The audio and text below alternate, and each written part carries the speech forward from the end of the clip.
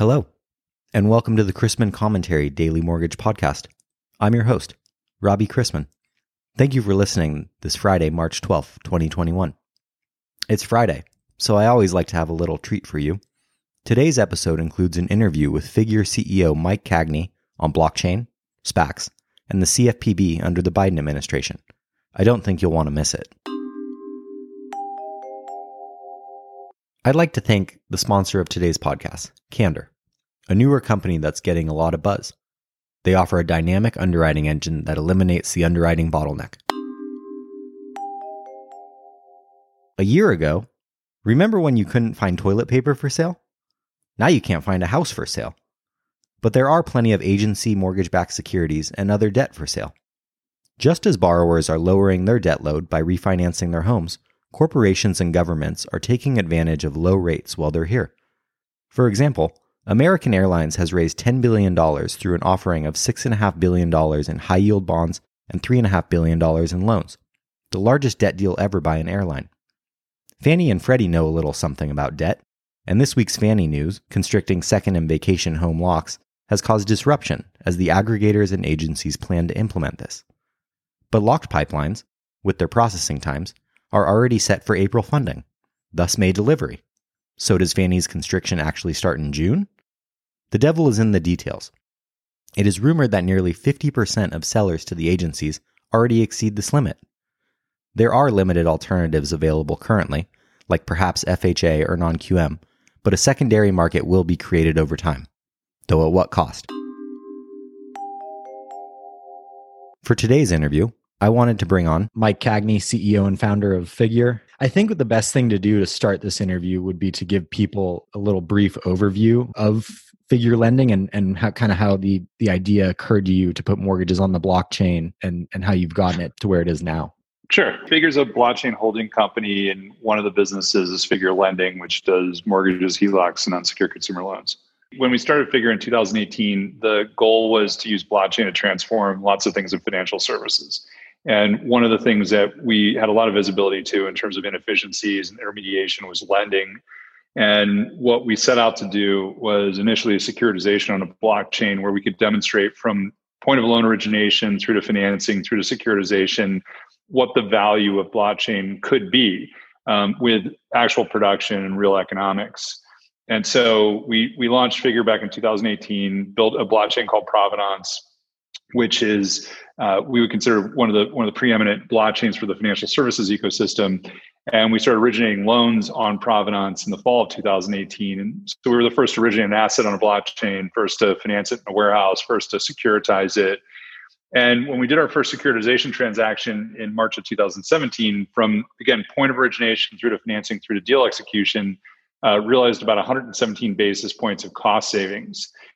And this was originally on HELOCs, and we felt directionally we could have equivalent, if not even greater, absolute dollar impact on the mortgage side. And so we started running first lien mortgage production, also integrating the blockchain, and have demonstrated some pretty significant savings there as well. And in addition to those cost savings, how do you think blockchain will improve or disrupt the mortgage industry? Well, I think it's really across 3 points. So if you think about how mortgages are originated and the amount of audit and QC expenses that are incurred to basically do the work to validate mortgages and all the things that need to happen, the immutable and trustless aspect of blockchains, the idea that you can take all the inputs into a loan packet digitally signed by source, leverage a smart contract that has your underwriting constructs to it, and basically produce an immediate exception report. So think about having DU as a smart contract versus a service you send information to and then come back with exceptions so that you real time know, is this mortgage legitimate? Does it conform to all the things that it needs to in terms of FICO and LTV and DTI? You're cutting a huge amount of cost savings out in doing that. Then the bilateral nature of blockchains, the ability to trade assets real time. So if you wanted to buy a pool of $50 million of loans from me on Provenance, you would wire $50 million to one of the banks that would create a stablecoin wallet for you with the $50 million into it. And the blockchain knows you own that wallet, knows I own those loans. And it simply registers the loans to you and the wallet to me. And what we've done is a real-time transaction, bilateral, no counterparty risk, no settlement risk. And so if you extend that into warehousing and you think about the 2 to 7 day perfection process, the audit and QC work that happens, effectively we can send a loan to a warehouse as soon as we fund it. And the warehouse buyer, the warehouse lender in that construct knows for certain what that loan is, whether it adheres to my credit box or not. I'm not having to re-audit it every time it changes hands because of the fact that you're doing that immutability underwriting up front. And so you cut a huge amount of cost out in the financing aspect. And then when you get down to if it's securitization or it's whole loan sales, let's use securitization as an example. A lot of the parties in that securitization, so the custodial bank, the payee agent, the indentured trustee, these are things you don't need anymore. Blockchain makes them either superfluous or unnecessary, redundant. And so, huge amount of expense that you're reducing there. And I think one of the most striking things is since 2008, we think of mortgage securitizations as having 100% packet audit from an AMC or a Clayton or someone like that. And if you look at the HELOC transaction we did in March of 2020, Jefferies and Nomura were co-leads on that. They did a 10% packet audit because they were so comfortable with blockchain in terms of what it could do from a validation standpoint. If you extend that to some of the deals that were done behind us, they were done with as little as 5% packet audits. And so this idea that we have to re-audit a mortgage packet every time it changes hands, I think blockchain is going to eliminate that. That's going to introduce huge amounts of savings and efficiencies into the ecosystem and something we're super excited about. And so as you and I saw at SoFi, the mortgage industry is a very difficult place to disrupt. You're up against these big players. What makes Figure relevant? What makes you think Figure is primed to actually disrupt the mortgage industry? I think there's two dimensions to it. I think that on the one hand, it's just how we originate mortgages. And some of that is blockchain, but some of that's just technology. And we've taken an approach where we use technology to drive very high productivity across production staff. So, we run north of 8 units per month per production team member. Cost to originate the loan is very, very low. And we think we're going to push that to over 10, maybe up to 12 by the time we're done with some of the technology overhaul that we're doing. And that's a significant value prop to the broad industry and something that we're open to sharing and because we want to facilitate blockchain adoption. I think the other aspect that's super important is around the actual delivery mechanism of loans. And so if you think about the process today of funding a loan and then having to warehouse it for 2, 3, 4 weeks as you're waiting to aggregate up to deliver to Fannie and delivering your loan packets to one of the custodians and going through the ULGD process, et cetera, incurring the market risk as that process happens. It's a pain. And I joked about this the other day in another discussion that if you came to me 5 years ago and said in 5 years I'm going to be complaining about one of Fannie Mae's custodians losing my loan packets and having to track them down so I can deliver loans out, I'd say, no, there's no way we're going to still be in that situation, but we are. And so I think the issue isn't so much, will the Wells Fargos or the Rockets or the guaranteed rates of the world adopt this kind of technology. I think we're all going to end up adopting the technology because the value prop is so high. I think it's, at what point do we hit the tipping point where the GSEs and the FHA says, hey, we're going to start requiring delivery of loans on blockchain because it's more efficient for us. It's more efficient for the ecosystem. And that's where I think you're going to see a very, very rapid adoption because at that point, if you can leverage blockchain for delivering your loans into the GSEs, not pay for the whole post-close process and post-close team, not eat up your balance sheet equity in warehouses, not take market risk. And if the GSEs can streamline on their end, save money, and actually introduce a better mortgage-backed security on the other side, there's significant upside for everybody there. But it's convincing one of those either GSE or government entities to be the first mover. And that's what we're working on very, very focused for 2021. And so is your vision more that Provenance becomes the place for mortgage blockchain or that Figure becomes a dominant sort of lender because they were an early adopter of this? So I think early adopters are going to earn rent and Figure benefits from that. And so we believe Figure will have a very large and very profitable mortgage business, but there will be lots of large mortgage companies out there. And what we ultimately want is to leverage blockchain in a way that drives value for the entire ecosystem. That's, the originators, the capital markets, the consumers. And I think there's so much inefficiency and so much where we spend money today in things that aren't value add to the process and don't benefit the consumer.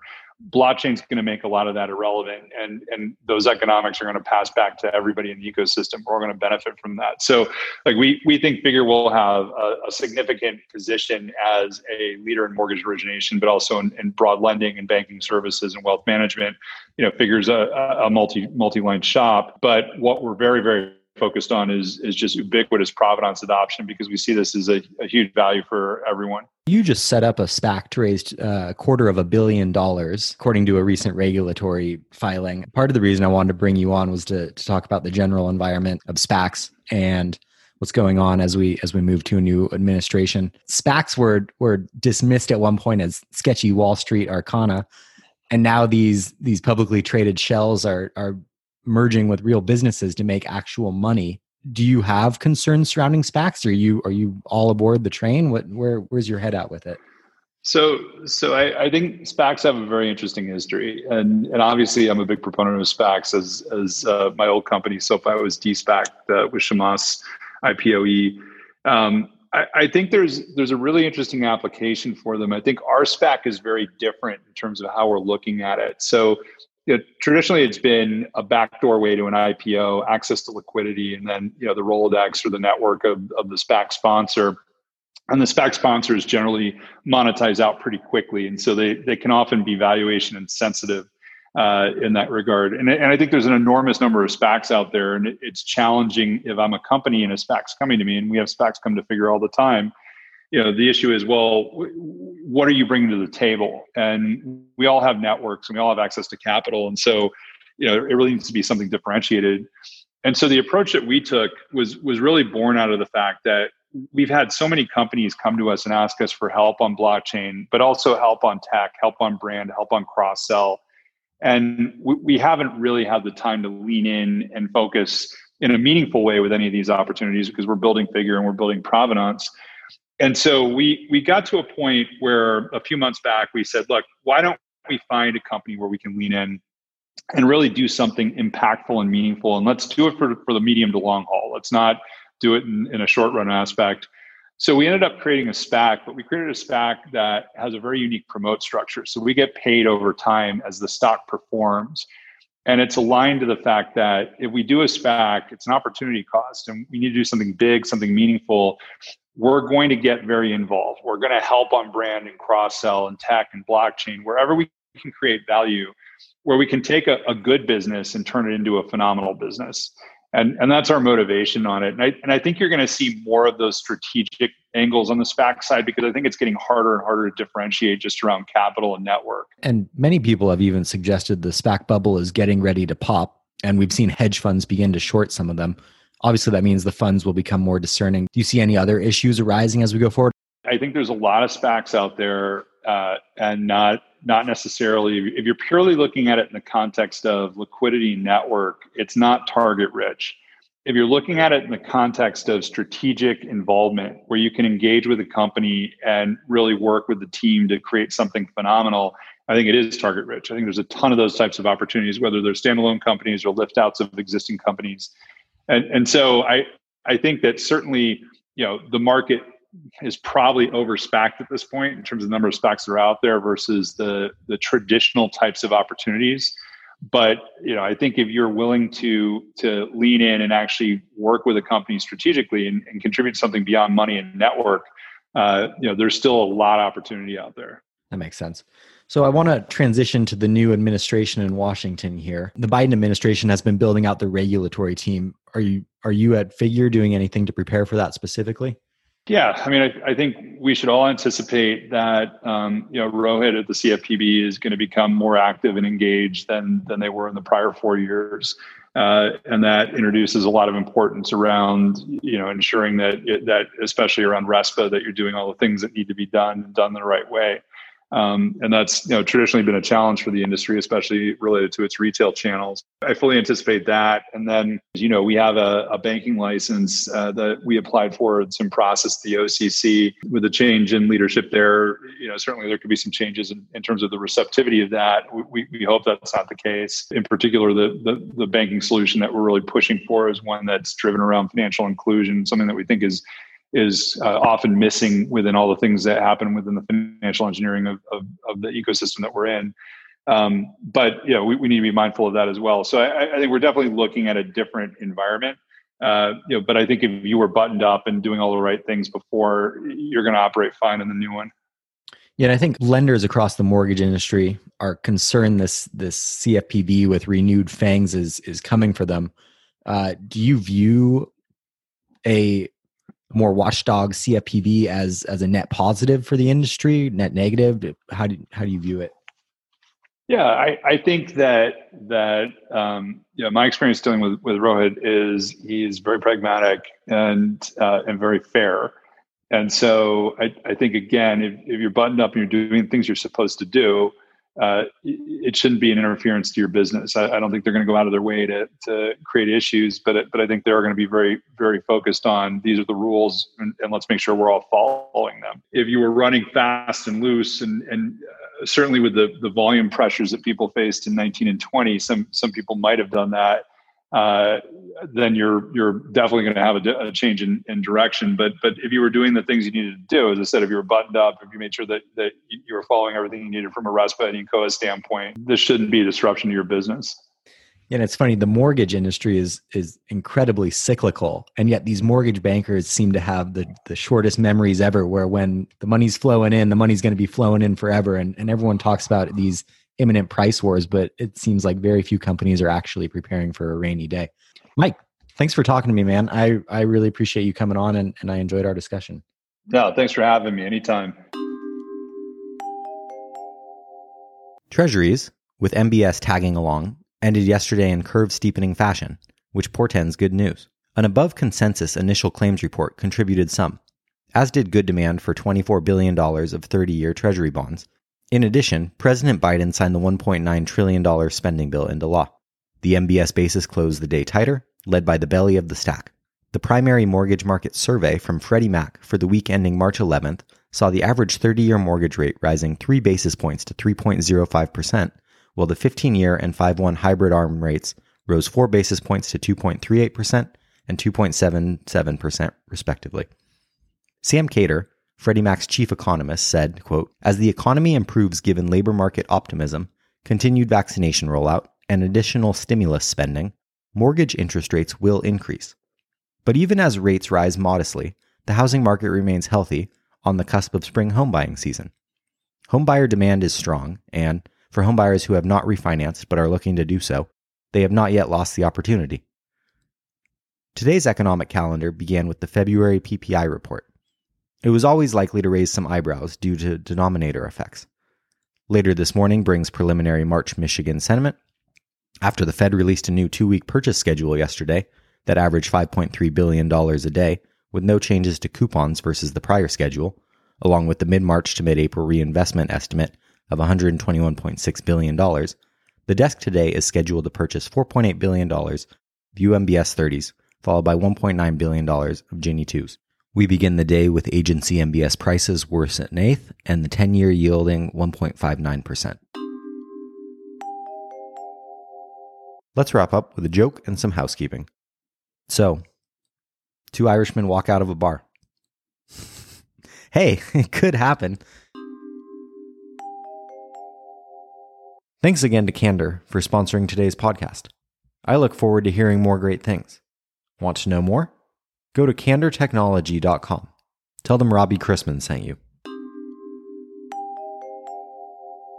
If you have any questions about the podcast or sponsoring opportunities, send me an email at robbie@robchrisman.com. Visit robchrisman.com for more information on our industry partners, access to archived commentaries, and how to subscribe to the daily mortgage news and commentary. To listen to or download past episodes of this podcast, search Mortgage News on any platform you get your podcast from.